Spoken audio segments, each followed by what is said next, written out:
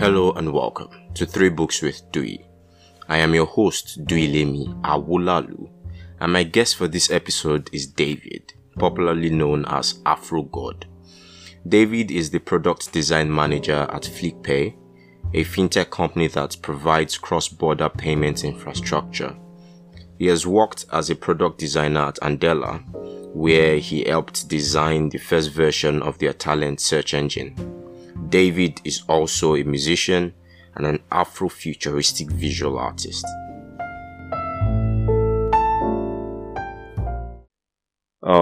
Afro God, what's up, bro? I'm doing good. How you doing? I'm good. I'm trying to be okay. Had a very stressful weekend. So I'm just trying to use this day to rest, record the podcast and do other things. So how has your week been? Yeah, my week has been intense. But then thanks to the weekend, right? I'm just unwinding. So it's a Sunday, and I typically like those days because it comes with like a whole lot of just like thinking about the week and just like just being relaxed and just kind of like having a laid back vibe. Yeah. So yeah, On the that's contrary, for me, I just hate the fact that I have to plan ahead. I have to plan for the week ahead. I hate it. Doing right. that on Sunday. Just the mere thought of going back to work on Monday is so annoying. That's the only thing I hate about Sunday. But anyways, Yeah, I can it's, relate to that. it's one of those things. Okay, so what are your three books?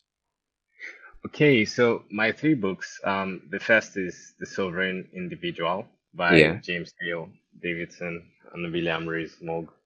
The second is The Music Lesson by Victor Wooten, and the third is You Are the Universe by Deepak Chopra. Mm, mm. Um, yeah. Fair enough. Those books look like really heavy books. Mm. Really heavy books. So which one do you want to go with first? Which one do you want to Yeah, talk about first? uh, I'll start with The Sovereign Individual, I Okay, think. okay, makes Yeah. sense. Makes sense. So I read a bit on that book, and it's one of the most intriguing, and I'm not even capping. I'm not trying to exaggerate or anything. It's one of the most intriguing books I've ever read, even though I've just read like the first 200 pages. But it's quite intriguing. But just tell us about the book. Why the book stands out for you amongst all the other books you've read. Yeah. So the sovereign individual is I mean like it's one of I think it's the best book I've read so far. It's kind of like, touches on the ideals of, how the world has been, how countries have like, evolved or how, communities have evolved in like their different shapes. And like right now, the major way how, like we kind of organize is in countries, right, formally. And, it sort of predicts or like just shows like, the way countries or like governments should evolve. And so like it was just basically like this book that predicts the rise of something called the sovereign individual, which is, basically what happens in the future when sovereignty has been transferred from the country or the Yeah, nation state to the individual due to technological advancements. yeah, So like it basically like then goes ahead to like explore deeper. Okay, why in fact like should this be a trend? And then you'd find out that over time there are certain like trends that have happened over time, and then there's a major like like a major trend that happens where when you have like new technologies sort of like coming in yeah. to divorce like older like older forms of living and like moral standards and all of Mm-hmm. those, you begin to see like a shift that seems sort of common all through time, with like either people like begin to like become more aware of like the control schemes that are going on, or like being able to like use the power that technology affords them to Yes. then sort of like contest the older like forms of power. Mm. And you would see that over time in like the rise of the printing press, like or the democratization of the printing press really, and Yeah. like Yeah. how the church was pretty much like had a monopoly on knowledge and Knowledge. information. Yeah. Yeah. And power, Yeah, basically. exactly. And so, that technological advancements that the printing press and brought in kind of like gave everyone access to books, right? I mean, like spreading information and enlightenment then became a thing of, like just pretty much like paper, ink, and, you can have it spread across like, as many people as ultimately you would Yeah. if it was just like the church, that was in charge of disseminating info. Yeah. And so of course, like, I mean, like, because the church had like so much power, and then that sovereignty that they had, so to speak, was being transferred to, people who To could to like take like advantage of the to like printing press. the Yeah. government. Okay. So Yeah. Yeah. the thing I found out, one thing that I've noticed Mm. all through my study of history and even reading this book tells me that there's this proclivity in human beings to like defer our sense making, our ability to make sense of the world to Mm. certain people or to a certain authority. Yeah. So this is what I mean. If you look back in time, after the hunter-gathering societies, we had the agricultural revolution, and Yeah. most people were farmers, Yeah. and the most successful farmers, so to speak, were usually like the most powerful, basically, right? Mm. And some of them become kings, Mm. and the people now elevate them like to this godlike status, and then more or less just defer the ability to sense make to those few people. All right, okay, this man was able to maybe cultivate corn, for instance, better Yeah. than other people. So we think he knows something about cultivating corn than everyone else. So since he has that superior knowledge, I'm just giving an example. Since he Yeah. has that Yeah. superior knowledge, let's defer sense making to him. Let him keep making the cons. We'll give him what he needs to make all the cons for us, as far as he shares it for all of us, right? Mm. Yeah. And then we have kings that become so powerful. But one trend I've noticed is difference, as I mentioned, difference of sense making, the ability to Yeah. sense make, and then dissatisfaction, because obviously power corrupts, right? To get to a point where those people that were at the top, Yeah. that had sense making, deferred to them, and they were maybe at first doing it efficiently, but now because of the power, so much power, become corrupt, and then makes people around them dissatisfied with that, and then that causes disdain, right? Yeah. Yeah. Discomfort, disdain, and they want to demolish the order at the moment, like Mm. revolt and Yeah. stuff like that. So that happened, revolting, but there was something that was very unique that happened a couple centuries AD. No, maybe about a century or 2 centuries AD, after the death of Christ, the establishment of the church, Yeah. that came to disrupt what's it called? The Roman Empire at the time. Do you understand? Yeah. People were tired of having an emperor, right? Having a Mm. king that had supreme power over everybody, because they deferred their sense making to that person and elevated them to a status of God, right? Yeah. And then Yeah. there was the church.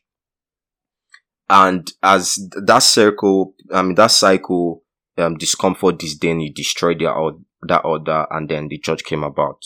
And Yeah. the church, the first couple of centuries was very efficient in its role, right?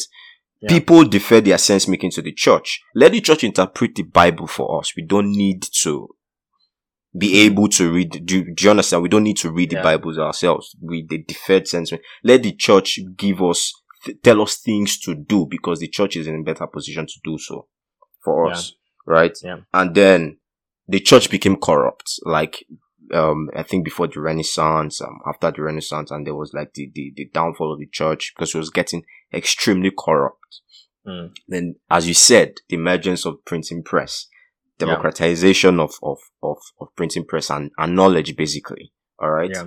And then that's started the Enlightenment period, the Enlightenment era, in I think 17th century. And then there was democracy, right? The establishment of government, basically. And then we deferred all our sense making to the government. Yeah. Like from the beginning of America, basically. Do you understand? Yeah. And then there was stuff we had at the federal government. Then there was concept like capitalism, communism, and deferring all our sense making and our autonomy to the government. And it became so large, and we saw the government crumbling 20th century. Like, this system is already terminating, and there is this new order of things. Like, as you mentioned, this information age, and that was what because when I was reading, I was seeing that trend. Now there's a period of discomfort and disdain. People hate the government so much now. People hate. Do you understand? And then the new order of things, the new thing that would just come to take the place of the government is most likely this cyber space that was being mentioned in the book. But that's just my observation. Yeah, I mean, like, that's an interesting one. I kind of like really like the fact that you put it in perspective, right? Just like cascading from like where we came from as, like, from the point of being hunter gatherers, and just like up to this point where we are. And it's so interesting, right, that this difference of sense making is something that is common, like, even today, of course, right? And then I think, like, generally it's because, like, the way we aggregate as communities and like form these concepts of, either like a civilization, like a community or a village or a country. Those are like, 100-year trends, or like, in fact, like 1,000-year trends. And then at the end of the day is that you have like lots of these cohorts of, like, populations like being born, and like generations that come in just like in the middle of those trends. And you kind of find out that because ultimately the mainstream thing is to defend knowledge, then children that kind of come into the system are programmed, like, to keep like deferring that sense making to the government. And so it's usually hard to like zoom out, right? But then, like, it's not so far-fetched that countries were formed, they were thought of as, like, as an idea, and democracies were birthed from that ability to be able to like zoom out and like observe the trends and like see where it's heading to. And I think, like, one thing also just based on that is that there is a contract between like the state, the nation states, and the individual, right? I mean, like, there's a social contract for the most part. There's a relationship. There is, what the government is meant to do for you, in order for you to be able to, like, I mean, essentially, the government is like providing a service to you, right?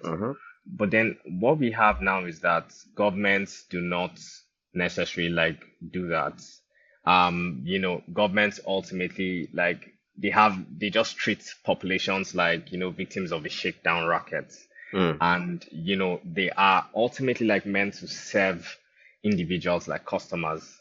Now, I think, like, it's an interesting one, right? Relating to that as Nigerians, right? Like, it's crazy because what we see now is sovereignty is being abused in like the most, I think, like, in the most glaring ways, just between like last year and like this year. And it shows that, okay, so you either have like, misuse of resources, and then you kind of do not have like, ongoing conversations, or let me say like more visible actions of individuals trying to seize power from the government. I think, like, it shows, just like the dire state of how, like a government could misplace sovereignty, and how like the individual at the end of the day is like anyone that is born into Nigeria sort of has a ceiling over their head, right? Yeah. Based on how well the government can perform and like, bring color to the lives of people. So it's, like that whole like relationship between government and individuals isn't something that is so aware, like to a lot of people. It's just like, oh yeah, we have these rules, and then, we're just going to, I mean, I was born into a world of rules and I was Exactly. trained, It's so hard to yeah, zoom out, yeah, like zoom out, come out of that structure and now like see the structure itself and try to like conceptualize where we are in as you said, the relationship between the government and people is basically like a contract, right? yeah, So yeah, it's hard, it is kind of hard sometimes to like where you are and try yeah, to zoom out and see yeah, it as such. yeah. And I I, think even the governments are, especially Nigerian government, are starting to, they've forgotten that it is a contract. It is not your birthright. It is not, yeah, this is not how it has always been. Do you yeah, understand? It is we people willingly gave you guys the yeah, ability to do certain things for us. So you are meant to serve us as customers. yeah. If you sort of like put a magnifying glass over that concept of, Yeah. the social contract, at the end of the day, like these things started over time in history and evolved to be a relationship of like security, right? Yeah. Um, and so like if we look at, let's say, Maslow's hierarchy of needs, for instance, at the Mm-hmm. base level, we have like just, the kind of things that just enable like physical safety. And that's, at the end of the day, like one of the things that governments around the world like largely do. Um, that is why we have like a police force, right? Or we Yes. have like, the armed forces in generally, whether like police or military or, Mm-hmm. whatever. And then at the end of the day is that, things like banks come out from that social contract, right? Mm-hmm. A bank is regulated by a government to be Yeah. able to secure your assets for you, and you trust the government to be able to give you like what belongs to you at any point in time. And over time, you find out that, because the government is ultimately like the guarantor of security, Yeah. they then, like have this monopoly of violence, so to speak, right? Mm-hmm. And Mm-hmm. at Sure. the end of the day, right, that was meant to be a good thing because, we do not necessarily need to like, fight every time and like, shed blood because we Yes. have differences. We could just also defer that, to To the the government government. Yeah. to So there's them like a reduction of violence, so to of speak, compared violence.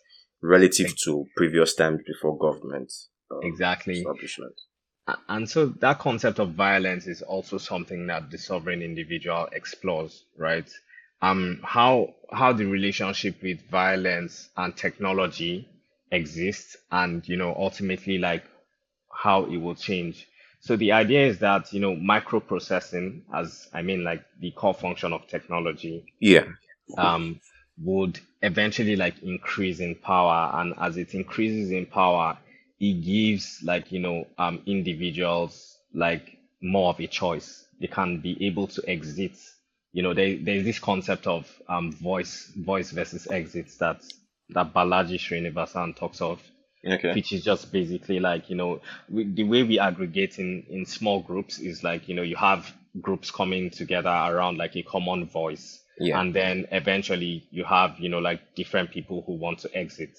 Yeah. And at different points, you could have like, for instance, whole generations who aggregate around a new voice and attempt to exit from, like the predominant like Mm-hmm. voices that have been there.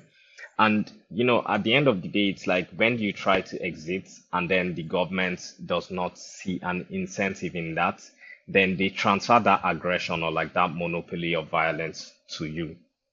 And, Hmm. um, and so like you have governments like misplacing their sovereignty to control to be able to like control people to do ultimately like what they want. But then microprocessing is pretty much like giving people like different like forms of technology and innovations that give them more freedom. Yeah. So for instance, at some points there was somewhat of a monopoly of voice, right? In the sense of like news stations, releasing like all the information that the public Yeah. should have. And then those news stations were pretty much like guarded by the regulations of the government and Yeah. ultimately dictated. And so it became like an efficient propaganda machine. Yeah. So Um, news is just basically right. narrative warfare, basically. Exactly. That's actually like a great definition. So eventually, right, you find out that now people have like alternative sources of information apart from the television, Yeah. right? They have like social media. I mean, it has its own like let's say constraints also in terms of like propaganda and like being swayed. But then for the first time, like people can actually go do their research for themselves, right? Mm-hmm. Sort of real time. You could, for instance, there's something going on between like Israel and the Israel and Palestine state, Palestine. right? Yeah. Exactly. And so like now, people can pretty much like go actually like look for objective information from like Yeah. all parts and see, which sides they decide to believe in. Yeah, I would like to talk on. Sorry for cutting you there. I would like to Oh, talk yeah, on sure. that. Yeah. The Yep. objective piece of information, getting objective piece of information, from cyberspace.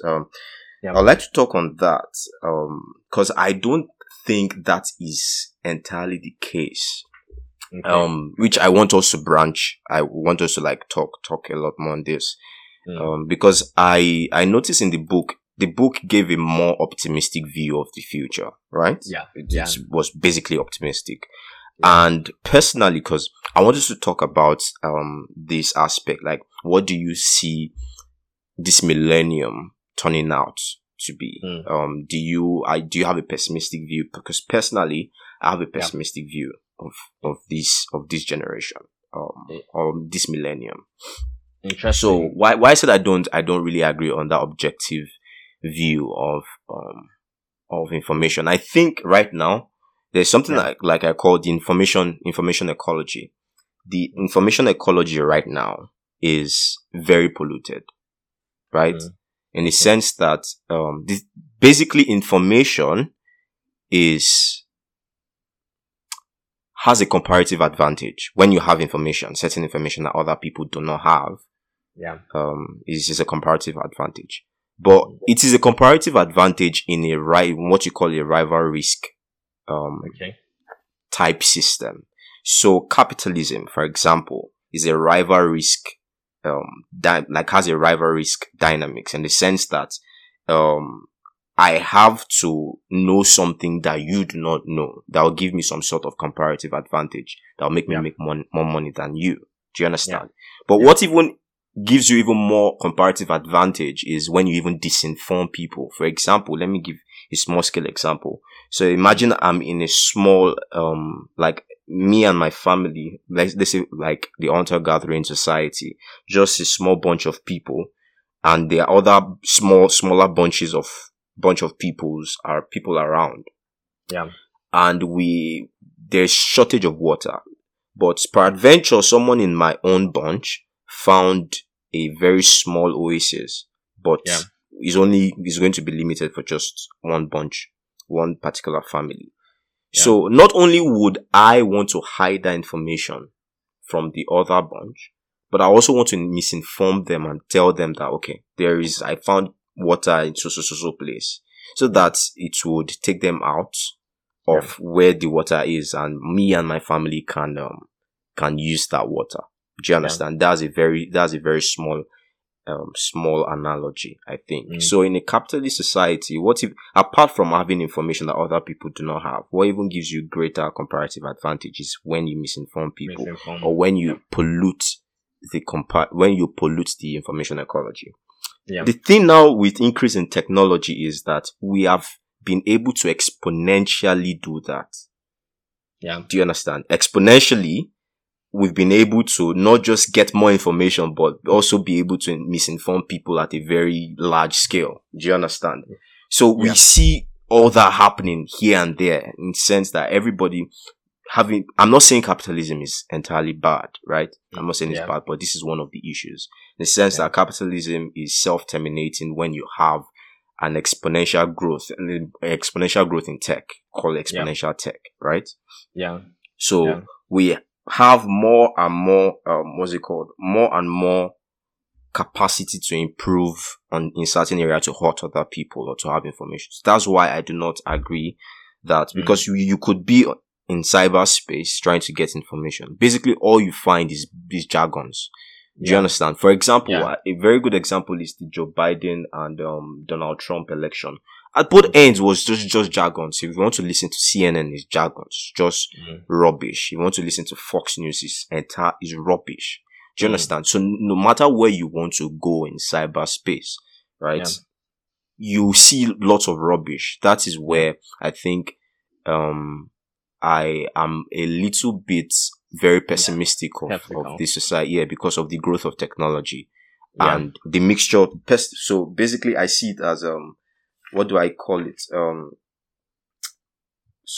What do I call it? Like capitalism, or a rival risk dynamics plus exponential tech is self-terminating. I don't see anything positive on the long run coming out of it.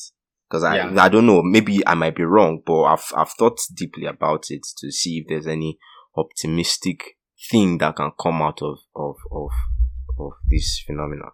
Yeah. I mean, I think the rival risk concept is quite interesting, right? At the end of the day, it's still all about like resources and like how we share them. Yes. And to an extent, going by that, you can establish like a linear relationship between that and like, information, or the accuracy of information.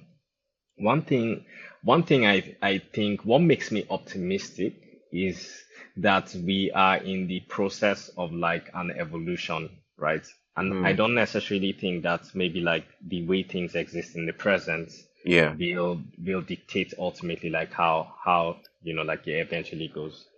And so like what I kind of perceive with that is that technology like brought so much leverage, right, in the form of just like one concept of access to people, right? Okay. And so, like with the current setup of technology, most sources are centralized to an extent, right? Sovereignty does not only exist in the form of like a nation, right? You could have like, let's say, a news outlet sort of like CNN or Fox, having like some sort of sovereignty over like the collective of like people or community that are drawn to the information that they provide, and as such it's easy for them to like let their biases sort of sway people.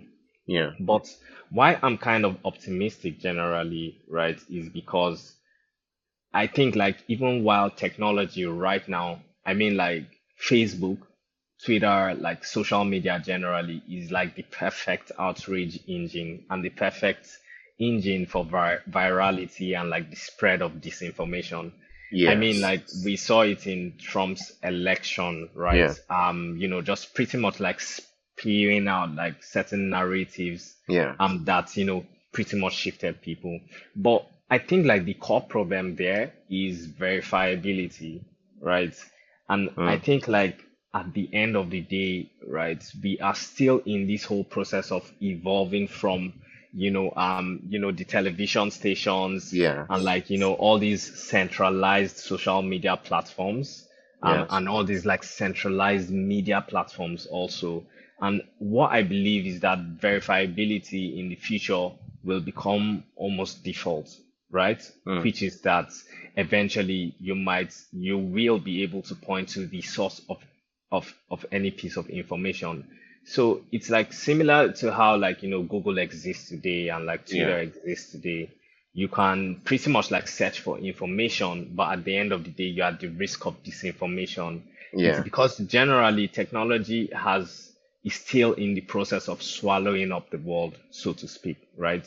And so at some point in time, for every piece of content created, there would be like a direct, like linear track of like, a history of of, history. like how But you can actually do do that. you Yeah. think with with technologies like deepfake, it would be Yeah. easy to be able to track if it's legit or not? Yeah, so it's hard to tell, right? Because to an extent, we do not know, like how deepfakes might evolve, or rather, like what counter technologies might be Yeah. developed for them. I think like deepfakes make the disinformation thing like so much harder and Mm. honestly like quite very, very scary, right? Um, I feel like at the end of the day, deepfakes, of course, like stand at risk of being used to even like launch like whole like cyber warfares on like entire groups of people like states or countries and stuff like that. But then I think that in fact like already, right, there is technology to be able to detect deepfakes, right? Mm. To a large extent. But then the core problem is still, at the point where whatever original version of the video was created, that a deepfake is then being used to like misinform people. And so when there is like right now, it's not easy for people to point to sources of information Yeah. because that's how the internet has, that's the architecture of the internet, right? Yeah. But then eventually people will be able to point to every source of information. And so at some point, at the point where you are looking at a deep fake, right, it's possible to be able to then like find where the original source of the video is. And, if the original source of the video then becomes like a party that is not recognized as, having domain expertise on that Yeah. particular topic, then at that point it's easier to anticipate like these. But then at the end of the day, right, these are still abstract. It's kind of hard to be able to wrap our heads around the fact that technology features amplified like disinformation and a lot of like the way our civilization has is beginning to like tilt sideways due to Yeah. disinformation. It's hard to then see that as like what will come and save like us. But then why this is interesting to me is still like, talks into like one of the predictions of the sovereign individual, which is about like, economies Mm. and, how basically, sovereignty, not just in form of like the monopoly of violence might be transferred to people, but then you're going to have like a world where um individuals pretty much like have control over like the or rather have more exposure to like places that things that could be verified, right? Mm. So with something like Bitcoin, right? So you find out that a lot of communities that are interested, a good portion of the Bitcoin community and the crypto community are quite like heavy fans of the sovereign individual, Yeah. right? So, sorry, before you come into that, because I was already trying to Oh talk yeah. make us Oh talk yeah. about cryptocurrency. Before you come into that, Oh I would okay, like yeah. everyone to check out your Twitter page at Okay. AfroGod. Yeah, I Okay. think with two D's at the end. Yeah. AfroGod with two D's. Yeah. So Yeah. you put out something yesterday that was very intriguing. The like a metaphorical story that Yeah. gives a small explanation of the dynamics of cryptocurrency, the government, and the people. It was very, very nicely put as a short story. But like, Thank you. can you talk about it here? Can you let's Yeah. talk more on that? Yeah, definitely. So I'll just like, tell the story. So this story is a tale of a technical boarding school, right? And there's a group of 40 students and someone in their midst who turned out to be their menace. And that person would call him senior man. And so senior man was like this person, older, bigger with broad shoulders, the leader of the hostel. So senior man would typically like, separate arguments, beat up thieves, and just pretty much like do the work of like, sort of like being the person that will exert like, some sort of like physical order, um, to things. And so as time moved on, the students will have to do everything through senior man. If they needed to send letters to each other, they would write them, they would send it to senior man, and then, senior man will deliver. And the only reason why they really agreed to that was because senior man was going to guarantee the fact that, anyone who was planning some sort of theft, any groups that were trying to like, sort of like, plan some violence against like some students, senior man will be able to anticipate them, being that centralized middleman, um, and then we'll be able to like, look through the letters, ensure that every letter is not violent, and then pass it on to like who needs it. But then, like a few years later down the line, phones then became a thing among the students. Students could now send messages to each other online. They could now like, do all these things like just like directly with each other. But then thieves are increasing because, they could now plan to steal easily. Like the phone was there, they could Mm. easily just directly have that communication. And after much losses, like the students now had a rethink of like, everything. And then of course, like, senior man made himself available because of, his history of being able to Yeah. like be that middleman, to them. And then what did Senior Man do? Senior Man then decided to create an app, right, called Order OS. And then Order OS was,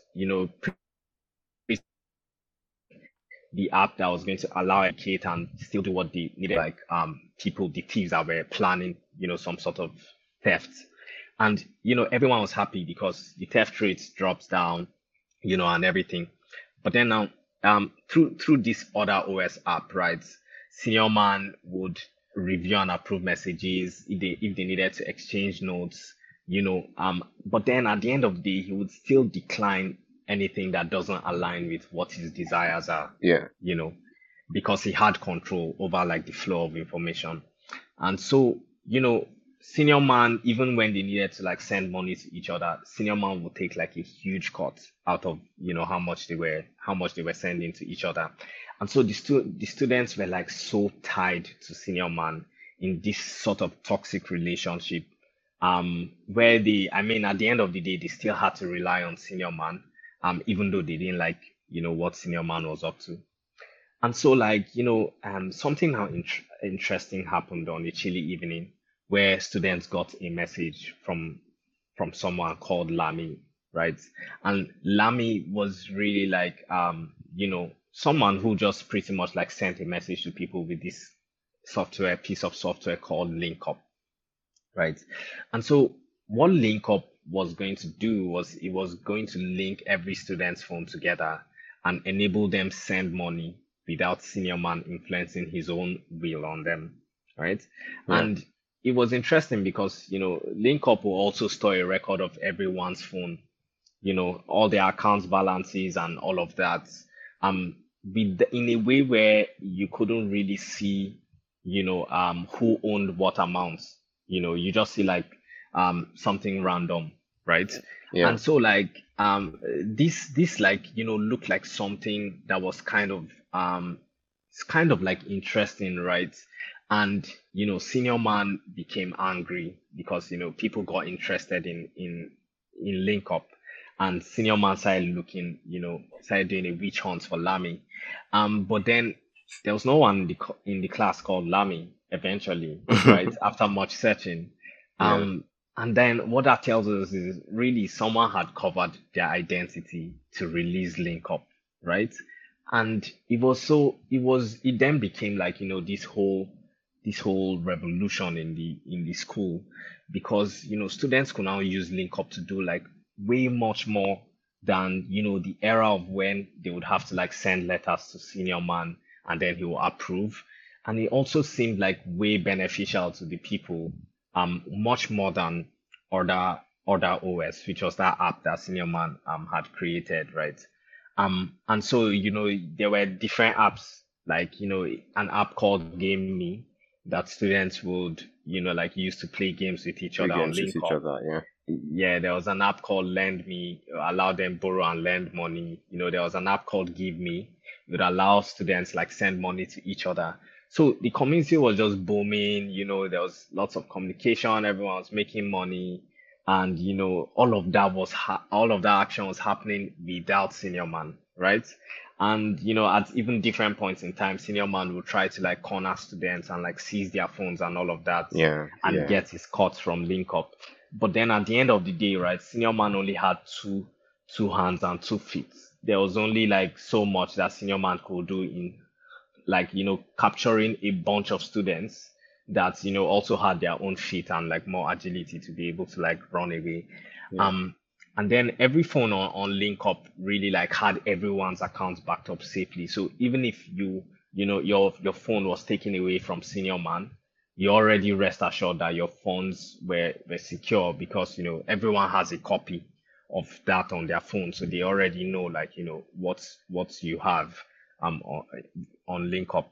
And so eventually, right, students came in, more students came into the school. You had more people using Link Up, and Senior Man, had been reduced to like irrelevance. And so, soon, right, there was still that problem of theft, right? Mm-hmm. Um, but then what students were able to do is they were able to appoint, some people called class monitors, right? Yeah. And then these class monitors would basically like ensure Link Up is not used for things like theft. But like unlike Senior Man, of course, the class monitors were going to have this relationship with the rest of the students, where they would be able to have, students would be able to have visibility into everything that the class monitors were doing. And it would be a thing where we as students will decide what the class monitors would do, define what their roles are, and would also be seen, would also be able to see what all these class monitors are doing, see all the thieves they've arrested, Yeah. see what their investigation reports are and whatnot. And if class monitors were to do something selfish like Senior Man, the entire students community will actually downvote them using Link Up and actually remove them, from the network. And at the end of the day, what you have is that students were very happy, right? Because they had Link Up. It gave them like this freedom from Senior Man, and all the money, all the huge cuts and power that Senior Man was basically accruing to himself was now spread out to everyone as like increased wealth, right? Yeah. So that is the story, that for context, that was what the thread was talking of. Yeah. So Senior Man is the government. Yeah. Link Up is ETH, right? Yeah, or the blockchain in The general. blockchain in general, yes. I Yeah, think Give Me is Bitcoin. yeah, Like that. And the students are like everybody, commons. yeah, And yeah, that's a fantastic story, and that's what's happening. And you mentioned stuff like Senior Man. mm, Occasionally we'll try to look for other students and corner them and beat them up and try to intimidate them. You see the government yeah, doing that, especially Nigerian government. Try to close exactly. down business infrastructure, businesses that use or patronize Link Up, Yeah, like blockchain technology. But yeah, then Bitcoin and Ethereum that are like emergent concept of blockchain, right? yeah, yeah. We are seeing blockchain more in the financial aspect. Do you think there are other aspects of life that would you think would incorporate the blockchain technology, and what other aspects do you think would use blockchain? Oh yeah, definitely. So the thing is, right now with blockchain, we have cryptocurrencies as like this overarching like thing, right? I mean, Yeah, anyone who hears blockchain just thinks Bitcoin, and then yeah, thinks digital money and just like volatility and price charts. yeah, um but what I think like fundamentally is being missed by everyone, maybe because of how early it is and how it's only Mm-hmm. cryptocurrency largely that are the proof to everyone, is that blockchains are the first principle, like, view of blockchains is really about trust, right? Yeah. And so, like, why does it make sense for us to now have cryptocurrencies is because something like Bitcoin is a monetary network that does not rely on any central bank or any government or anyone, like, Yes. pretty much dictating like how the money should flow. It's Yeah. just basically like a network of people that are able to, send money to each other, like peer to peer, without the interference of the government. It Yeah. No makes it third like party. Exactly. Makes it very easy to be able to transfer value. But then more so because, it's verifiable. There's Yes. cryptography like backing the technology. So, you can't have like the double spend problem, which is Yes. basically, Yes. what used to happen when the earlier forms of e-cash were there. I mean, imagine you could transfer, cash using like a flash drive. That means two people then have a copy Yeah. of, Copy. the, Yes. the But then amount we of have money. people that check the double spending E- aspect of it. Yeah. Exactly, exactly. And right now, how that exists is it's the government, or like organizations like fintechs, right? Yes. They have the ledgers that show where the flow of money has occurred, and they can decide to dictate what they want really. And so a common occurrence we've had is you get like a debit alert of maybe 20K, and Yeah. then or you try to withdraw at the ATM and you go to the bank and it takes like maybe forever for you to be able to get your money back. It's really because you sent your money, it flowed to somewhere and then you weren't able, the bank pretty much like had a say of telling you what you did with your money, or Yes. where your money eventually should be. And so Bitcoin, is just really like that network that eliminates all of that because of trust. And when we zoom out, looking at trust from a needs-based like perspective, trust is required for almost every single thing we do as humans, right? Exactly. Even for It's Bitcoin, you need trust. You need Yeah, trust, right? trusting strangers. Yeah, yeah. So you're trusting strangers, but what's now interesting with that is you don't necessarily like need to directly trust the people. You can trust the integrity of the network, right? Because the Makes sense. technology, yeah, the technology makes it hard for you, for someone, for instance, to be able to like, sort of like sideline the network, right? Or like, divert the network in a way where they can dictate like what the network does. So it's this system where, it's actually like there is a paradox to it, right? Bitcoin improves trust on one end, like you could be thinking of it that way. But then when you sort of like look a bit further, what you see is it eliminates the need for trust entirely, right? Yeah. So you have like, integrity being built as a technology primitive using things like cryptography and like the concept of the blockchain, which pretty much like allows every computer which is plugged into it to have a copy of all the transactions that are going on, Yeah. on the Bitcoin network, and makes it like very easy for you to verify the source of where a transaction is coming from, and also even like provide an incentive for the fastest computers to compute or like calculate that Yeah. The transaction hashing. in the form of transaction fees. Yeah. Yeah. So right now, the finance system is that system that has been in dire need for integrity, right? Or in dire need like for this sort of like system where Yeah. people don't just have an option. And that's like with banks. So an instance too that might be relatable for a lot of people is you have a bank account. All you just do every month is have debit alerts on ATM maintenance fees, and like ridiculous fees. You Yeah. never, you never actually, signed a contract somewhere saying that, this amount of like debits, should be taken out. In fact, we cannot, just the average Nigerian cannot foresee how much debit alerts the bank is going to make on their own accounts Yeah. for something that, they just say like ATM maintenance fees or like, all these things. That thing is But then crazy, man. It's crazy. it's really not. And then why it's also so crazy is because in the past, from how banks were set up to be able to, provide security, as we earlier said, right, Yeah. to people. But then also because they had, that leverage of capital, use that capital to seek new investment areas and also transfer interest back to the people. But of course, like that's broken today. We don't know of anything like, bank accounts that have interest.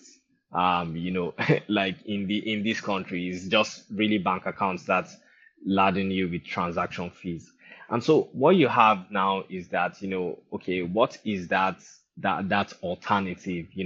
How can people be able to secure like their monetary assets without needing like the sovereignty of a government to back it? If there was a way to have secure vaults between people, then ultimately, like, I won't need to be bound by a bank that only keeps deducting my money, without my explicit like permission per deduction. So that's just like why finance has seemed to catch on to like this whole Blockchain. exactly, because that is where the pressing need for integrity and trust, or you could say trustlessness, exists or presides today. Yeah. So what you have is eventually it's going to seep into different aspects. So with the disinformation thing, we spoke of media, right? Yeah. And I trust I mean, I grew up knowing CNN as and Fox News as, okay, the mainstream like news. I mean, like, what do Yeah, we as the do? like very objective Ex- news. exactly. And to an extent, like you could see that mental model happen like so like all across, like just growing up. Either like just like going on some random website and just seeing like a journalist that released an article. It Yeah. just made us have that default state of, oh yeah, a journalist released it, so it must be legit. Yeah. Exactly. And so there is a sense of trust, right, that I grew up having for those mainstream networks. But then eventually it's like when you kind of look between the lines, you could see like biases just kind of like happen where, some of these news networks then tilt towards one side of things. Yeah. And so my trust could be maligned where they are giving me like, the ultimately what they want me to see, and not, like ultimately like what I am looking for, or like the sort of objectivity, right? Yeah. That I might be able to like dictate what that means to me. So eventually, right, what you then have is that there's like lots of fake news, right? There's lots of just like smaller like media. I mean, it's very easy for anyone to start a media company now, Yeah. just like through social media. Yeah. And then, you even have like issues like, journalists now sort of like being raising like the flags of their biases so much that they use like, the integrity of journalism to then like, pursue or like, play these status games where they attack like people who ultimately Yeah, they do not like, exactly. Yeah. And it's just like very zero sum, right? Yeah.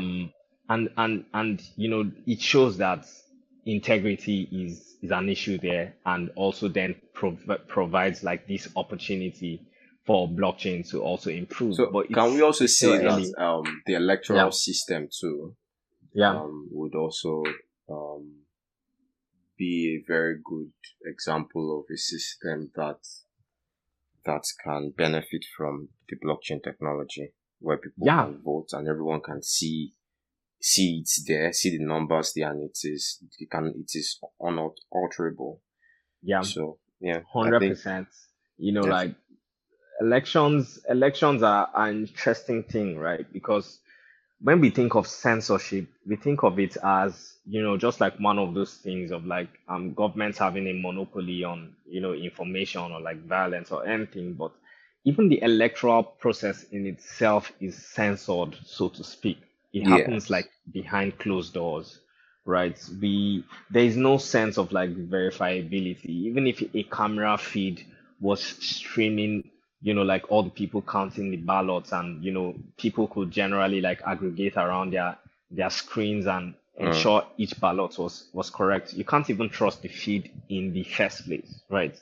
And and I mean, like, it begs the question, the internet came in, so why didn't we do like, why haven't, like, elections been done on the internet? It's Mm. ultimately because it only just digitizes, like, the process, but then it's still going to happen behind closed doors Behind closed based doors. on what Yeah. the government has. And so if you have a system where, you pretty much have people like putting in their votes. Everyone can see who is voting on what. And, it's done in a very transparent way where, like every single person on the network like has some reputation at stake. Then, it then becomes a thing where, if you're a bad actor, it doesn't help you, Doesn't right? help If you. you are Yes. Yes. Yes. exactly, because at the end of the day, it then becomes that system where there's an incentive for you to like vote on your cause, or like what you truly want, because Yeah. you can trust the integrity of the network, that other people like you also are going to be there voting alongside you. And so like it's really like going to transform, I believe, like elections. But then elections also, if I go a level deeper, are just like a flavor, or just like a spin-off of like this whole concept of governance, right? Yes. Yes. And Yeah. if you think of governance happens at every layer, in society. There's this thing they tell us, that the family is like the most fundamental unit of society. Mm-hmm. That's your first government. Your parents are like your first government, Mm-hmm. so to speak, and like the elders that you find around you.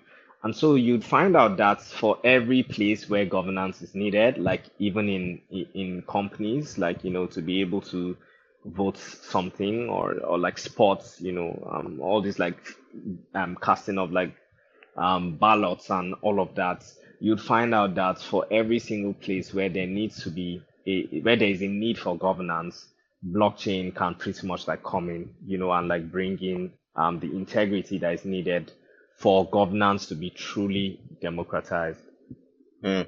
So basically, as we see governance in for like Bitcoin, that's an example Yeah, where certain people are given the power to make certain decisions, but then if yeah. some of them mess up, like being like senior man in court, Mm. then the entire system has the power to like take that person off. The person Yes, is being a bad actor. Which yes, makes sense. Okay, so I think we've spent a lot of time on this yeah, particular book. But before we move to the next one, yeah, yeah, because why this book is so intriguing is because it got a lot of predictions correctly, which the concept of blockchain and cryptocurrency got it like very well, yeah. and the concept of decentralized commerce, which Mm. is something that is coming up. Um, so what other predictions, two questions, what other predictions do you think was said in the book, was mentioned in the book, but you do not necessarily think is true? That's one. Two, what are your predictions for the future? Okay, I think your predictions, I can guess that your prediction for the future is mainly optimistic. Mm. But what do you think is the fate of mankind? You would say yours, and I think I'll also tell you mine. What do Okay. you think is the fate of mankind in the next 1,000 years? Wow, interesting. So so to a large extent, right? I've not necessarily come up, or rather like seen maybe like certain things that I do not that I disagree with. I kind of like read it with an open mind, and typically I'd only like confront like a lot of information after like spending time just like going deep into it. So it's one of those books where I just like pretty much in this phase of like absorbing mostly. Um, I think that nonetheless, right, the second question is like quite interesting or like intriguing to me. I Yeah. think that so to an extent, right, 8,000 years honestly is a lot, right? Yeah. And it's to an extent, 8,000 years is also an infinite years, really, because we can't necessarily like determine or dictate what, what's power and resources we're able to aggregate and like, use to transform humanity in a thousand Yeah. years just by comparing like, okay, last couple of thousand years. But then what is like apparent is that technology is shifting the scale and the concept of time, right? Whether it's Mm. like the time to produce something or the Yeah. time to get access to something. And so that is even like now, leading to, I mean, which is part of like what the book talks of is that, eventually technology like creates this shift of balance where all the leverage that literally took like years and hundreds of years to accrue can be accrued in basically months or like days or Yeah. minutes, right? And so I think that, what that means is that, I mean, 1,000 years from now, with technology at the helm, might just look like the last 10,000 years of like, evolution and how we kind of like evolved as humans. Yeah. Um, okay, and then, what I think then might happen over time, just like from here within this millennium, is so I mean this kind of tempting, right? Tempting me to talk of a different book. But then is this concept of Homo Deus, right? Yeah. Which is discussed in Yuval Harari's book. Yeah. Harry's Yeah, book. yeah, where it's like, men becoming more godlike, Yeah. as a result of like, the technology, the powers that, can be harnessed through technology.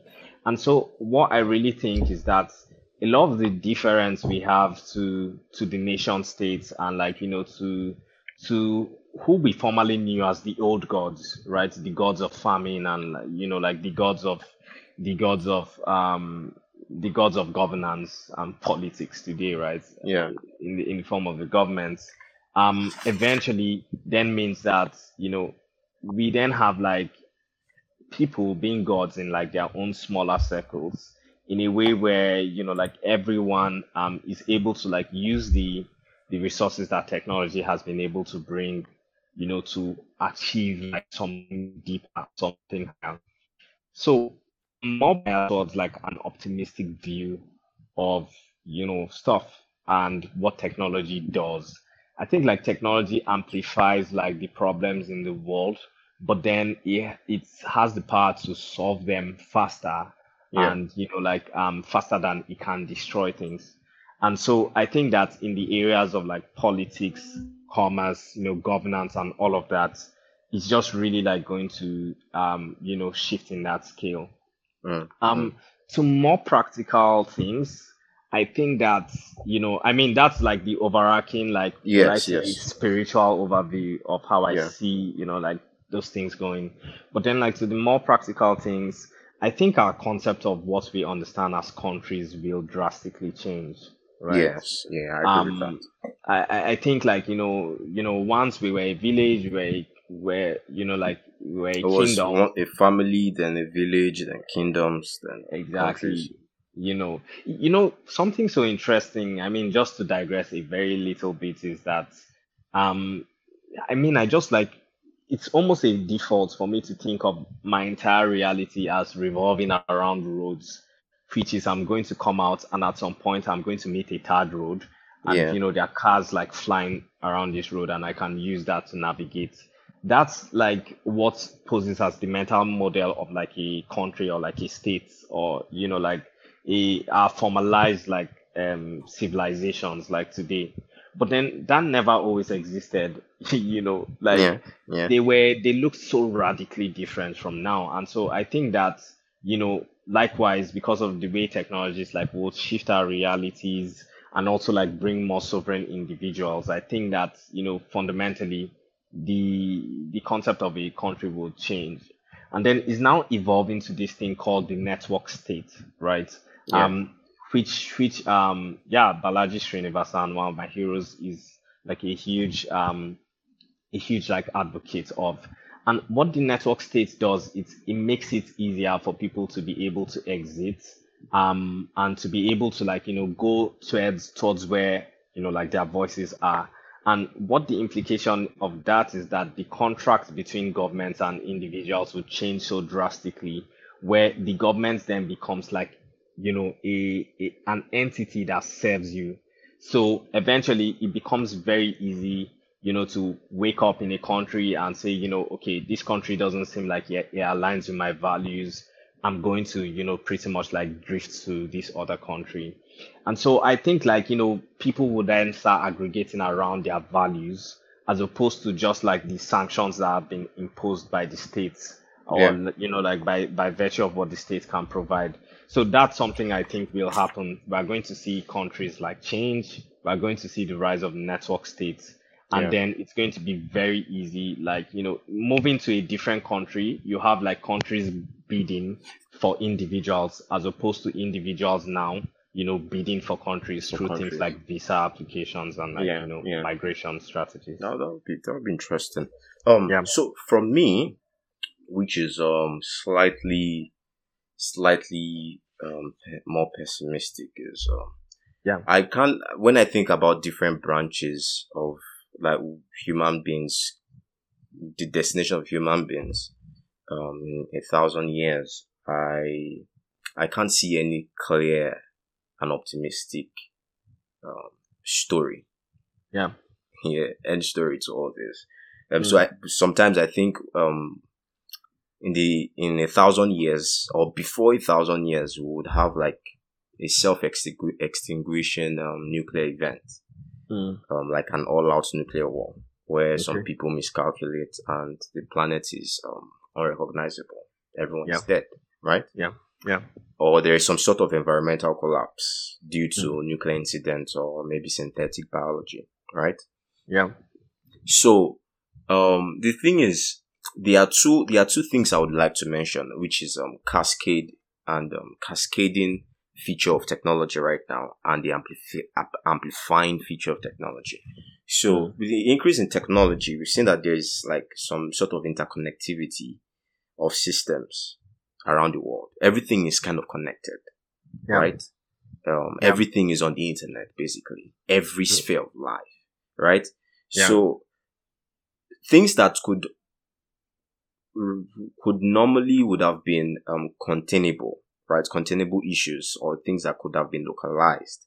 Yeah, we now see things that can like an effect on a particular system is going to affect the entire system, right? Yeah. Which makes the entire entire structure fragile. Do you understand? So Okay. things are no longer localized, and when you touch a particular system, it's going to affect the entire thing. Do you understand? Okay, let's say for example, everything is connected to the internet, right? Okay, look at self-driving cars. Yeah. Imagine your car is self-driving, and your self-driving car uses the internet, and the closest server or all those big data centers and servers that provide internet is being blown up, right? And all the cars lose their control. Do you understand?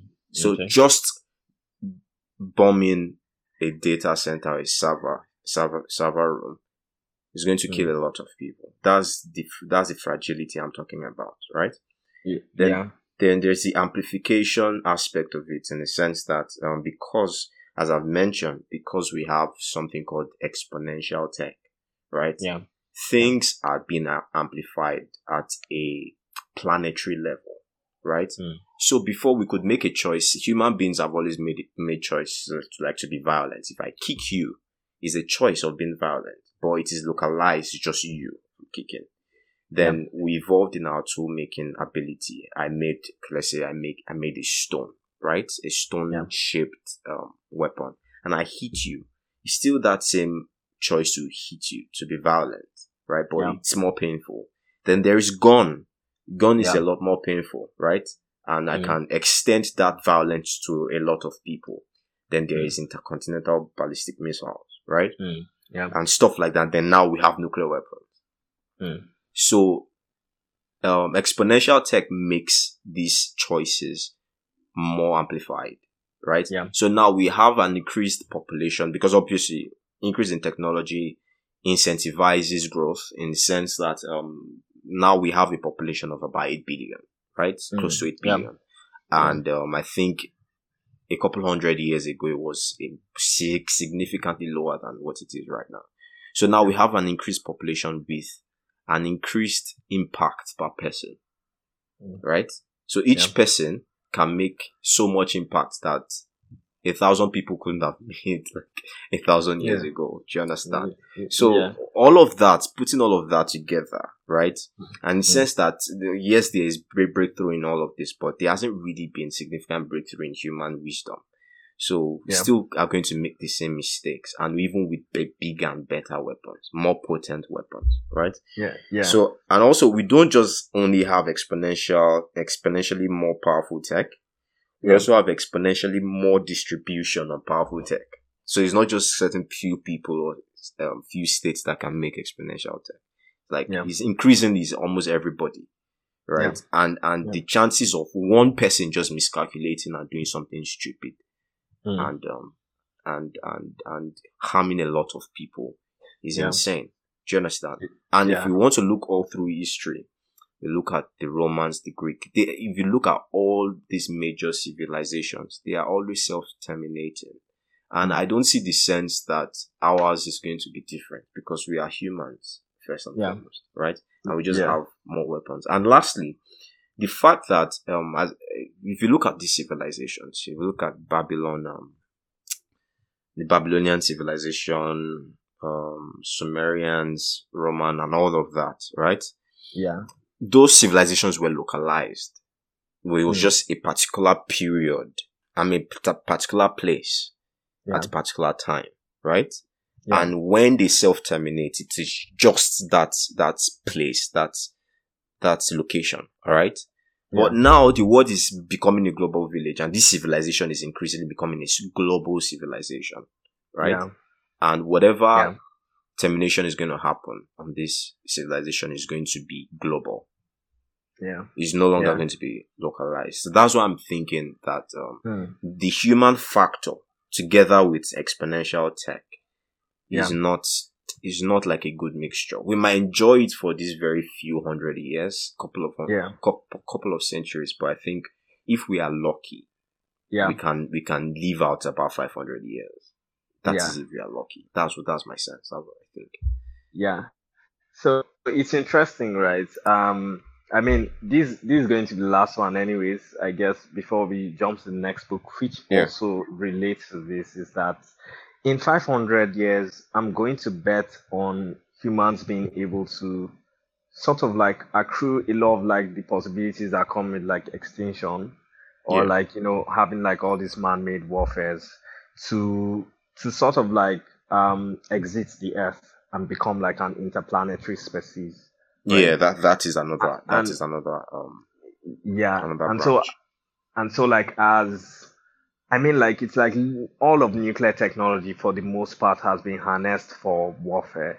Yeah. And not necessarily like, you know, the things like, okay, you know, terraforming like, you know, deserts and arid lands, and you know, like, you know, just providing like an alternate form of like safe power than burning fossil fuels.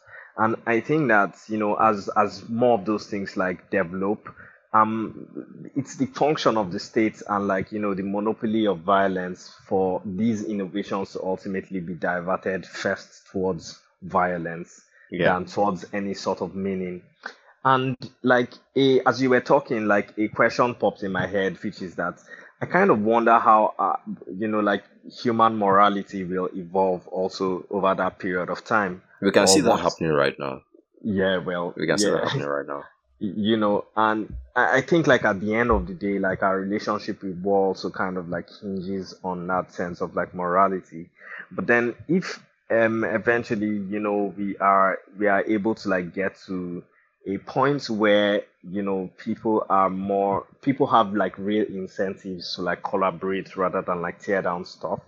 I'm hoping that, you know, that increases, and, you know, that eventually even like helps us like become more of an interplanetary species, because Yeah. then we have like all these resources like aggregated by the states, then being turned towards like things that have to do with like more exploration and like self actualization. So I'm hoping that when the extinction happens on Earth, there might be like a few humans around. Yeah, as what But Elon Musk is doing. exactly. Going to But Mars. I mean, like, I have some solace because I think like biologically we will always evolve, and like our current concept of being humans hasn't always been so all through time.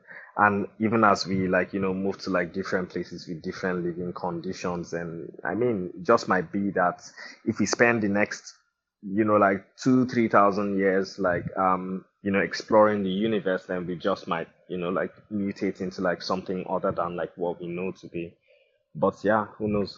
Mm. Fair enough. Fair enough. Okay, so let's move, as we've talked about um planetary movement and terraforming. I think it's Mm. a nice linkage to the next book.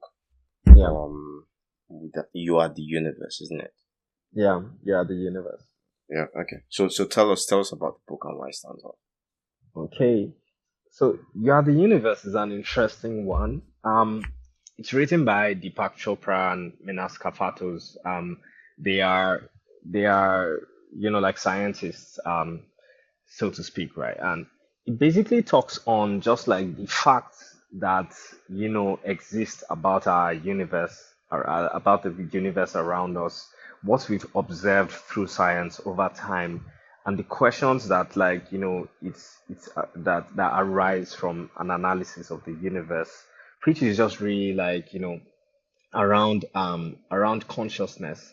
So it really like looks in the concept of reality, right? Like, I mean, reality is undeniable by everyone. Everyone can acknowledge the fact that there is a reality that we all first like individually have, and that we Yeah. all like sort of collaboratively or collectively possess.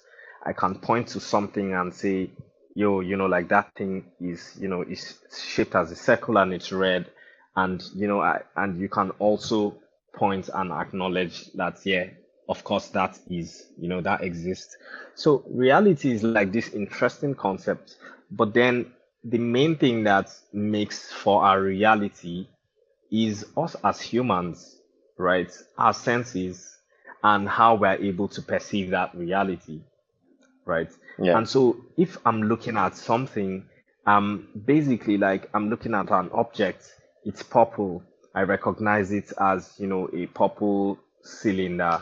Um, it then, like becomes a thing of like, okay, at the end of the day, I recognize it as a purple cylinder because of the information my eyes have, sort of extracted from the Yeah. environment, and how my brain has given or assigned meaning to what, to that data that my eyes have received.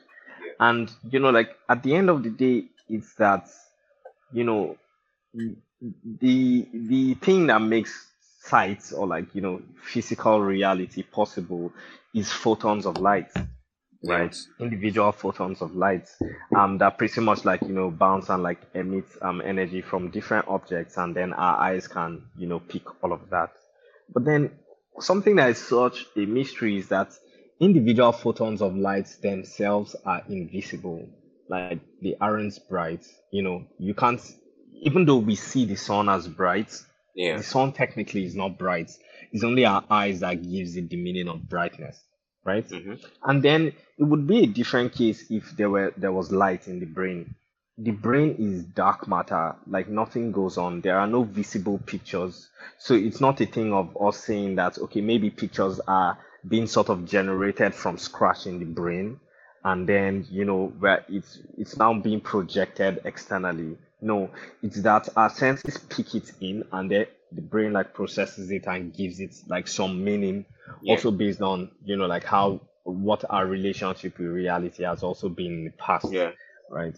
So another thing too is that um with reality, right, it's a thing where if we do not have eyes, then we can't necessarily like acknowledge that the purple cylinder is indeed there, right? Yeah. Or if we have like no intermediary between, how our reality is formed and the objects that are out there, then we can't necessarily like for certain say that, okay, yeah, indeed, there is a cylinder there. So it means that our perception of the universe, or everything that really quantifies us, like saying, yeah, the universe is what it is because of our ability to perceive it. Is because of like the right, like very precise mix of senses that we have that enable us to be able to observe the universe around us. It's also because of like all the, years and like multitudes of evolution that have happened for us to be in this particular planet in the solar system, in the galaxy, with respect to the entire like universe, at these very precise spots that makes it possible for life to form, and not just like life forming randomly, but then for us to be able to have sights, have taste, like hear sound, and have a brain that can also like process all of this and then give us meaning into the form of a three-dimensional reality that we interact with. So it's this thing where we are not certain of what actually is out there. We aren't certain of the state of the universe, right? All we just know is that photons are really giving us the information that we have. And if your eye can see up until only like 3% of everything, or like the entire, it's like, I mean, you can't see air, right? You can't see. We know that air is made of atoms. We know like certain things are made of like all these tinier like particles, but we Yeah. can't necessarily like inherently see them, right? And Yes. so the universe just basically like explores that relationship that we have with the universe, and like just begs the question, okay, what makes the universe? Is there an objective universe like out there, Yeah. or And that yeah, is my sorry, that is my criticism of his work, okay, okay, is the fact that he downplays the idea of an objective universe, and that mm, because he said that we are the universe, literally, right? yeah, yeah, That he now gave an analogy. He used this analogy of what he was trying to really expatiate on what he was really getting at, and he okay, used the Copenhagen interpretation of quantum mechanics. yeah, That until an observer observes mm-hmm. something, it is a Yeah, particle. If not, it is something else, or it is not. No, he said it is not there until yeah, an observer observes it, and observes it, which is not yeah, true, right? It is when an yeah, observer yeah, I observes don't it. agree with that. Right. So it's when an observer observes it that it is a particle, yes, but it is a Yeah, wave, and a wave is not nothing. It is something, yeah, right? yeah, yeah, So that's the first one, and also the fact that he's saying um until we can perceive something. Okay, you mentioned stuff of like painting something mm, purple. That yeah, until you, like, if we do not see it, then how do we yeah, know it's purple? We yeah, might not know it's purple yet, yes, yeah, but objectively something has been painted on the wall. Objectively, mm, do you understand? mm, But my own criticism of him is that without perception, the thing isn't there. yeah, So he also says something about, because I think he gets a lot of his ideas from is it the Upanishad? Like mm, this Hindu idea of cosmology. Do you understand? yeah, yeah, definitely. Yeah, he There's some gets it spiritual gets thing it a going lot. on. Yes, Yeah, I'm seeing a lot of undertones of Hindu undertones in his ideas, and yeah, I'm not saying he's entirely wrong. I saw some sense in a lot of things he said, yeah, but then I do not just agree with the fact that there is no um objective universe out there. Whether or not we can perceive it yeah, is apart from the fact that there is an objective universe out yeah. there. Like what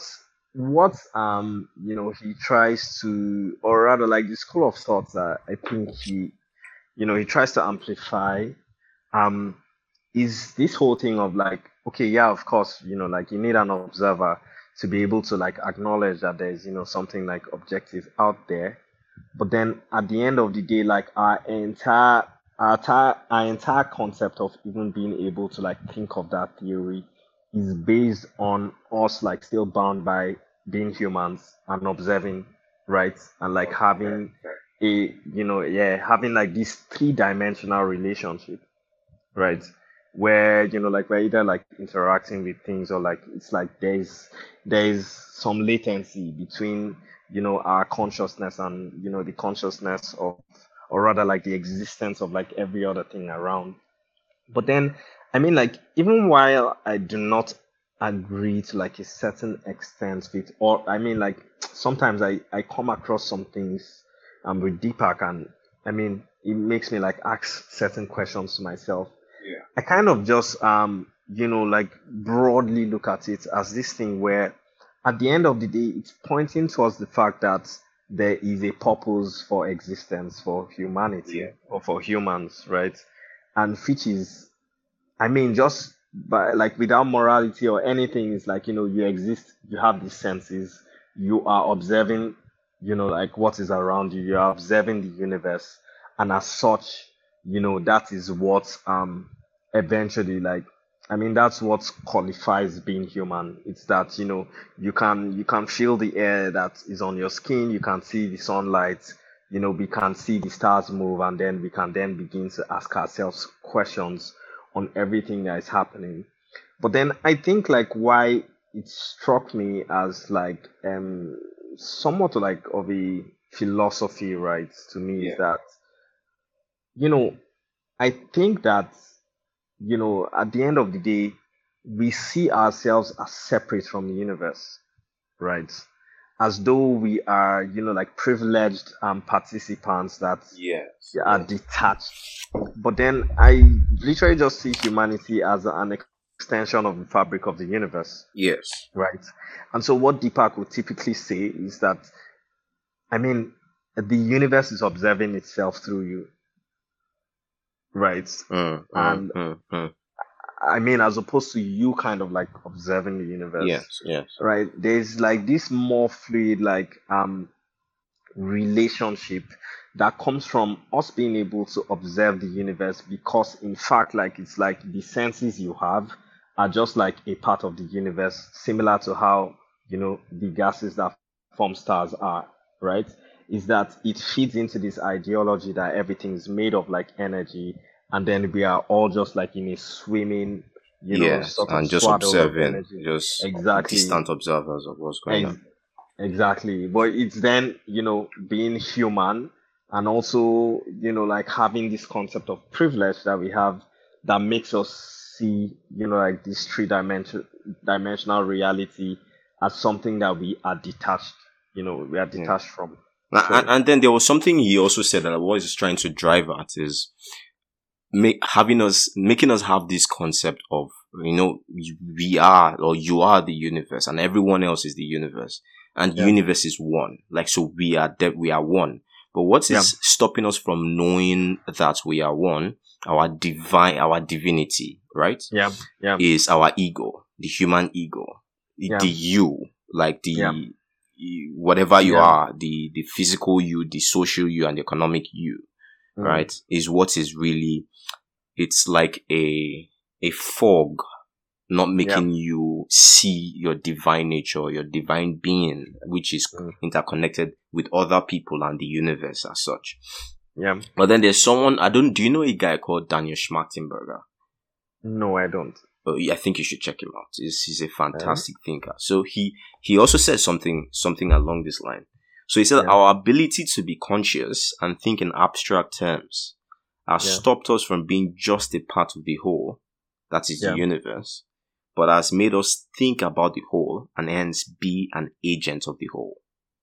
Right? Interesting. So Yeah, the whole evolutionary impulse of the universe brought like me about, and then wake up to itself in me.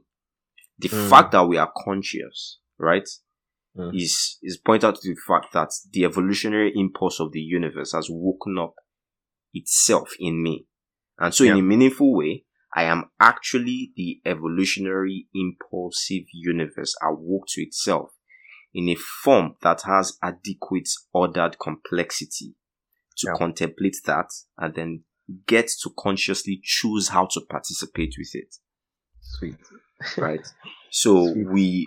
the universe, the evolutionary impulse of the universe is awake in us, which is why we have the consciousness as we do, right? Yeah. And Yeah. not also that it has given us that ordered complexity to not just be awake to it, but also to realize that we can also participate with it. So Yeah. basically we are no longer just product of evolution, but we Yeah. can be agents Yeah. for evolution, right? Yeah. So we can Yeah. help to facilitate evolution, like help to make it, drive it towards goodness or drive Yeah. it towards evil, right?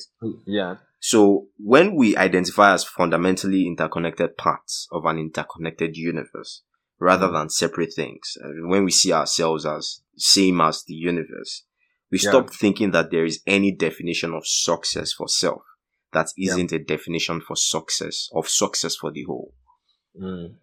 So Very that interesting. was Schmack. I just tried to paraphrase what he said. Yeah. That was Daniel Schmachtenberger. Like he was trying to explain the concept of emergence Yeah. and the concept of interconnectedness of all humankind and the universe. That the Yeah. moment we think of we connected to the universe as we being emergent properties of the universe and connected to the universe, we would not see success as just for me. It's no longer a zero-sum game. Now it would be something of you want it to be game theoretically stable for everyone. Do you understand? And you do not see it as success until that's the system or the structure is game theoretically stable for a very long period of time. Which does make sense. But you should check out Daniel Schmachtenberger. The guy is an insane thinker. Yeah, sounds like can you spell the name just so it's okay? SCH okay MACH yeah TENBERG. I see. Daniel Schmachtenberger is Awesome. an insane thinker. Yes. Yeah. So okay, let's move on to the last book. Okay. The one by Victor Wooten. So that is an interesting one, right? Yeah. It's called The Music Lesson. And it's written by Victor Wooten. And so, for those who don't know Victor Wooten is a Grammy Award winning instrumentalist, a bass guitarist to be precise. One of the greatest of all time. Yeah, actually, absolutely. He plays the guitar in a way that I don't really I can't really like reference anyone else that kind of like does it in the way that he does it. And this book is just really all about a spiritual search for growth through music, right? And you find out that like music is an interesting thing, right? We find a lot of music around us. It's something that is, I think, in my opinion, is one of the most common things that we share as humans.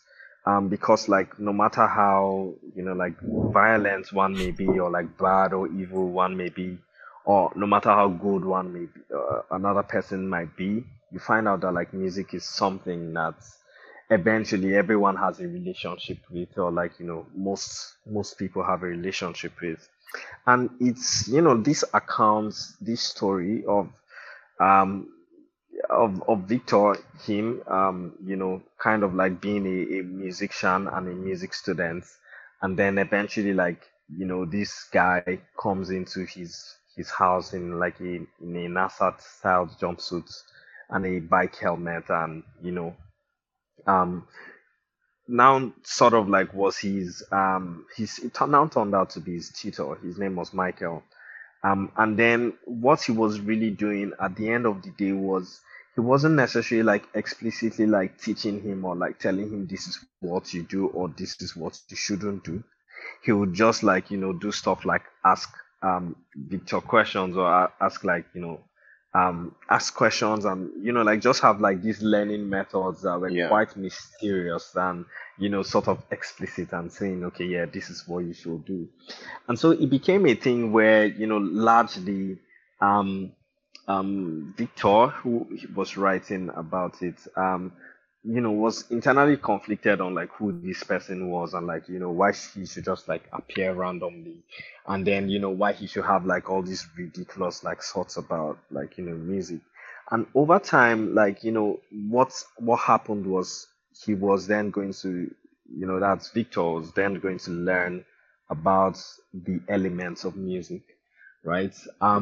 And over the course of time, not just meet only Michael, but meet a couple of other like guru like figures Yeah. that we're going to help him. So he was a struggling young musician, and of course like he wanted to be successful with music, right? So all those teachers eventually would guide him on this spiritual journey and teach him the gifts of music, and also show that music mirrors life, the way life is, and like the meaning of life, and and Yeah. everything. And so like what's one of the key things that Michael said at first was I teach nothing because there's nothing to be taught. You Mm. already know everything you need to know, but you asked me to come, so here I am. So it's like this whole weird thing, and then he's like, he's so confused, like I don't understand. I did not invite you, right? But then it shows that first of all, the philosophy of music by Victor Wooten is that it exists, right? Mm. Your instrument is just what you use to channel music, right? Like lots of times you sort of like could be thinking of like a song that is playing in your head. It's as though the song was playing, and then at some point in time you just remembered like some part of it, and then you just found yourself like singing out the song. And it says that the real masters of music are the people who have, I mean, like it's like good people, good musicians, like know how to play music well, but then great musicians let the music play them, Yeah. because there's nothing more about music theory that they want to know. And so these elements of music that were taught, was there are 10 of them. I'll list them out. So there's Yes. Please groove. do. Yeah, so there's groove. Just basically like what like the feeling of like bumpiness that comes in when you're listening to like a specific beat at a specific like Yeah. pace, and just the sort of like the rhythm, but then not necessarily like the rhythm, just like the shape of movement, right? Then you have notes, um, and then you have articulation, you have emotion, you have dynamic, you have rhythm or tempo, you have tone, you have phrasing, you have space, you have listening. And all of these were like a blend of elements that eventually like come to make music. And so each chapter was just basically taking all of these elements, diving deeper into them, and then extracting like key lessons or like life Yeah. lessons from all of them. So it was an interesting thing, and I think that what like what I got from it is that at the end of the day, like music is a spiritual form of expression, Yeah. right? It's music, like all things, is really vibration at the end of the day. It's also emotion and like feeling, and at the end of the day it's like the vibrations you produce through your instruments could inspire like so many feelings in other people, and then could then give them like a much more widened perception, right, of their reality, either in like the emotion they're experiencing, like joy, sadness, or it's even like leading to like further ideas um down the line. And so like is this thing where all the music that has ever been played is just really like out there, it's just knowledge, and what you need to do is tap into it. Tap into it. Yeah. And you find out that with every good piece of music, it's like the fundamentals or the elements of all every good piece of music mirror certain things that we see in life, either that, you need to be able to, I mean, like at the end of the day, like express music, like following those elements like groove, notes, emotions, dynamic, tempo. And you find out that just in like normal life, normal living, you see a lot of those different elements. Yeah. Yeah. What made you start? How did you start learning music? And when I mean learning music, I Okay. mean the core concepts and musical instruments. And again, what drove you to do that? Because I think Yeah. it's a very hard thing to do. Yeah. To have that patience to maybe learn a musical instrument, for instance. So do you Yeah. think there's a hack, or Yeah. it's something intrinsic? That there are special people that can learn that can learn music. Yeah, it's an interesting one, right? So for me, I actually started learning music. I mean, like, okay, so the first touch with music was like, basic music theory in in in school, in like, primary school, in like, all the fluff that came with, all the theory and all of that was total bonkers. I never like had anything to do with it. In fact, like I hated music as a school in primary school. And so eventually I go to like high school or secondary school, and then, you know, I actually like, funny enough, like started learning music by not trying to play an instrument, but then by being fascinated with like the technology of it. So there was this keyboard that was there, and then, like, I mean, people would always like play the keyboard, but eventually, like, a student, one student called Joshua, that was a day student and had been playing in a church, like came and actually showed us that you could actually program sounds into the keyboard, right? And that fascination just, pretty much was what I went with. Eventually, would eventually just like make beats, program beats into the keyboard, and then, use them for stage performances, on Sunday in the chapel, and, organize like, raps and, just like fun ways of expressing. Yeah, And eventually I would even like learn, Fruity Loops, which is a software for yeah, making yeah, music. Just, yeah, and it made sense because, I was sort of like a tech native, right? I mean, like things that had to do with like softwares or hardwares, like naturally like fascinated me. And so, eventually I just started picking up things, right? Just through that expressing, trying to like make beats, use a keyboard and all of that. Also noticing people, I've noticed that when playing a keyboard, people they could just play like a solo by hitting notes. But then like the harmonies usually came from, trying to skip like, a single white key in between each other. So just those abstract things where, I was yeah, just, pretty much like collecting and all of that. And, I never really like learned any instrument per se, but then I just have like, a kind of a knowledge of the keyboard that, okay, yeah, the keys go from, like a deep sounding thing. And as you progress, it kind of like starts going higher. So there's like a lot of, permit me to say, laymanism, right? yeah, That that came with my expression for music. But why I also find that interesting, right? Like, pointing to, going back to, like what you said about like, music being hard to learn, and like, picking up an instrument and like learning all this theory, is that Victor Wooten's philosophy of music is that you the reason why music is hard to learn is because we're trying to learn it, right? mm, And so like when you have like a child who is just like speaking and, learns to speak, you have the child, pretty much starting with like all those things like, babbling, and then moving on to saying things like dada and baba, and, yeah, moving on to now even saying words like in the most muffled manner, without any sort of judgment, and without also any sort of self-consciousness, right?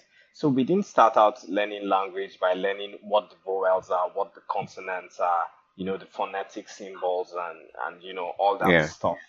We started learning language by just pretty much like expressing, throughout of all the abundance of what was in us that we wanted to let out, right? And so eventually, like, just kind of like learning music production was the case for me. It was just always about like, okay, yeah, some bits in my head that I needed Yeah. to be able to express or to be able to bring out. And it's what really like made this it's what made this book quite fascinating to me is that eventually, right, I mean, over time I like passed through different phases in life, had like lots of imposter syndrome, and couldn't be able to really like express music, which was really like my core passion at some point in time.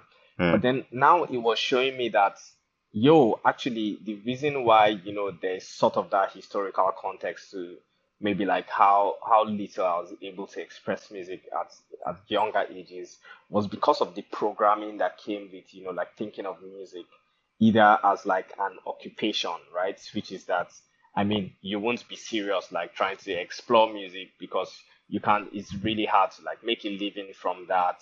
Or on the more like practical side is that you need to learn music theory, or you need to have a sense of like all the keys you're hitting and like all Yeah. of that.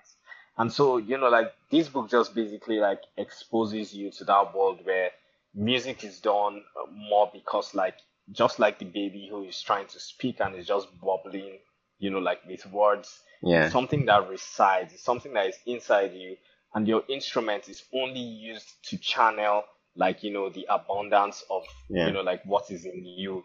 And so if you go by that, it then means that, music is the expression of music takes a higher priority than, the accuracy of it, or, Yeah. like how Mm. well you're able So to, the like expression do it. takes priority Yeah, over the yeah, the accuracy. yeah. That's And fair, so, because that has been my problem. yeah, I am scared of venturing into the territory of stupidity, because when you venture into something new, you are obviously a stupid person at that moment. yeah, You are. Do you yeah, understand? That's my yeah, fear. I don't want to look stupid. yeah. Like And, starting a new musical that might instrument, and be, the lack of patience is yeah, also part of it. that might be also funny enough, like the inhibition, right? Yeah. And for me, over time, why I'm still drawn to music is because it makes me more aware of my relationship with fear, right? It Mm. happens to be, like a field where it's almost like instantly programmed that you are scared of hitting the wrong notes, Mm. right? Yes. Yeah. There's a question I'd usually ask people, which is, can you sing? And then, they would say, oh no, I can't sing. But then everyone can sing, except Yeah. you have like an issue with your vocal cords. Everyone really can sing. And everyone is always also comfortable singing in the comfort of their shower and just like Yeah. singing because the music is inside them. It is sweet inside them. It's not what they are singing that's giving it meaning at that point in time. It's just really like that deep well of like, expressiveness that, is meant to be produced. So why it's really intriguing to me, this whole concept of music is just generally, it shows how like a lot of things we do not do in life eventually is because of like the programming and the rules that have been put in place, right? To either Mm. tell us that, we need to align, to the standards that have been set. Yeah. And so an interesting thing that Victor Wooten talks of is, I mean, when you go by this theory or this philosophy is that there are no wrong notes, right? Just like how for the child, there were no wrong consonants or vowels or ways of like, Yes. Yes. pronouncing. And that means that you enter into that space of like, freedom of expression. And then you're not worrying about the notes. Instead, you're just filled like, you're not even like trying to worry. You're just filled with something that you're trying to bring out. And then the instrument is what you use to bring out that, no matter how, whether it's elegant or it's not, whether you are getting it right or not. And if you stress on, for instance, right, one of the elements of music, which is if you try to hit the right notes every Yeah. time, then that will always pause the music inside you. It will pause the groove. you know you will always skip a beat to then retrace like your step, right? So it's just like, trying to walk and like advance and move forward. And then you have to like go back to then like, keep advancing. But Yeah. then instead, you'd find out like, for instance, with the guitar, every wrong note you hit, the right note is just the next fret away, right? Wow. Because like at the end of the day, you could be hitting like something on like a different scale, right? But if you just slide your hand like just a little bit, you can hit the right note in quotes, and then you can now make your way back to the notes that you were trying to hit, right? Hmm. So that's, an example of how how that is applied, like in terms of hitting notes and the accuracy of it. No, that's a fair one. I think I'm going to I'll take to your advice, and because that's the annoying thing about this whole music thing. It's like I love music so much. I follow all these deep musical guys. I watch Yeah. YouTube. My YouTube video is filled up with music stuff, right? But Yeah. to play music, musical instruments is a problem. But I think I'll take to your advice. I'll probably read the book by Victor Yeah. Wooten. And I Yeah. used to enjoy Victor Wooten when I was a lot younger. There was a song he sang, one I wouldn't say gospel song, where he was like having a conversation with God. What's the title of this song? Something God. I saw God. Yeah, I saw God. Interesting. Yeah, it's a fantastic music. Fantastic Yeah. song. So Yeah. he was like talking about having a conversation with God, being face to face with him. So I think there was a lady singing also, but it was as he was telling the story, and that's one thing that is interesting about Victor Wooten is he's not just a good storyteller with the musical instruments, he's also a good storyteller himself, right? Yeah. So he was telling the story, and he was also telling the story with his guitar at the same time. So he was playing the guitar, his bass guitar, and it was insane. There's this group I would love you to check out, because there was one time I realized that there are levels to this music thing. Right. So there's baby music, there is music that you can just vibe with, and there is complex form of music. When I listen to these guys, I don't know if you know them, Snarky Puppy. I suspected so, but yeah, I know them. Yeah, you know They are Snarky Puppy. remarkable. Oh my goodness. They push the bounds of what we know about Yes. music. Yes. You see a lot of complex stuff they do. And Yeah. complex, yes, but it makes sense. Like when you listen to it, it does make Yeah. sense. And then there is this guy, this pianist, Henry Corey. Yes.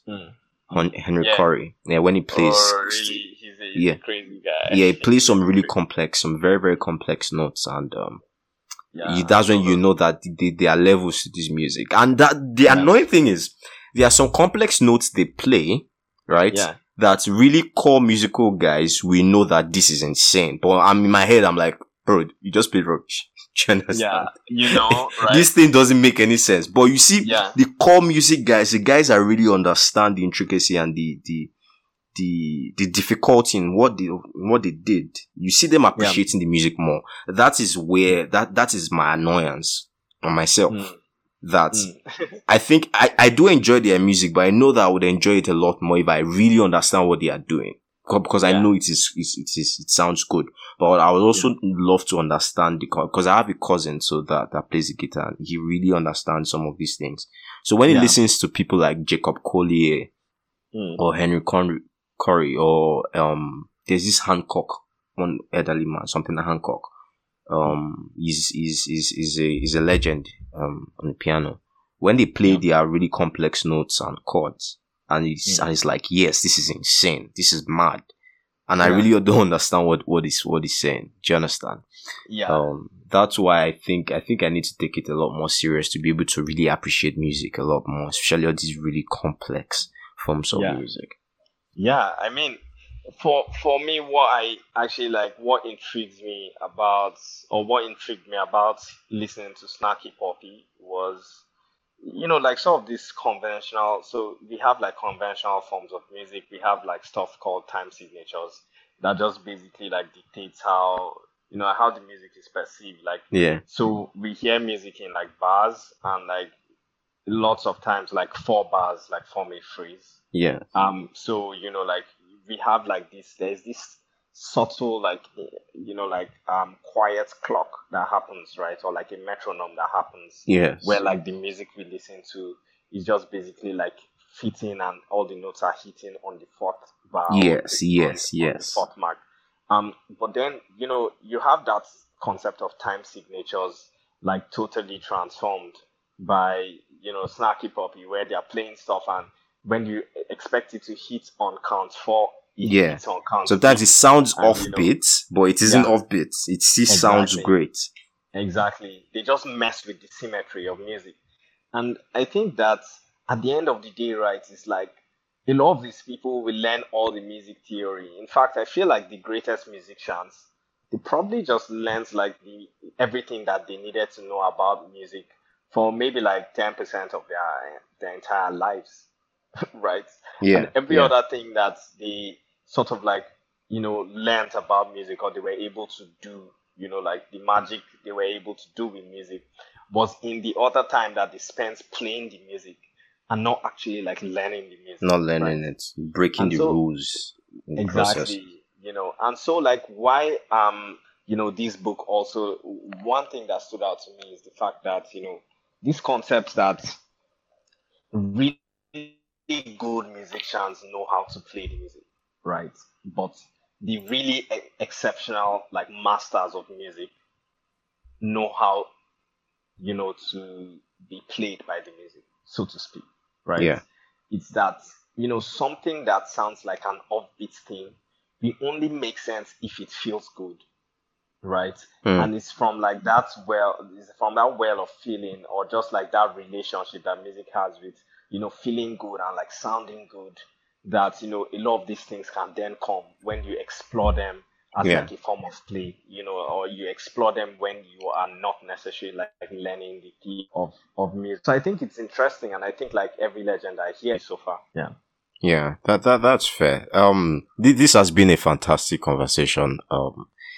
Yeah. I really, really thank you for taking out your time. I think we've done this for about an hour, 30 or 45 minutes. I think this is the longest conversation Yeah. I've had. And this is one Oh of the wow. best conversations I've had in a long time. Wow. It's a Thanks so much. fantastic one. I really appreciate it, bro. Yeah, thanks for having me. It was really great chatting, Yeah. and I think like I also learned like quite a lot. I took a lot of like points down, like stuff to like go check back on. So yeah, Oh, it was really great chat. that's fantastic. And, I think in the nearest future, I think I would love to have you once again. Oh, that would So, be great. That so would be do great. have a fantastic week. Yeah. Thank you. And for everyone that is listening, thank you and God bless.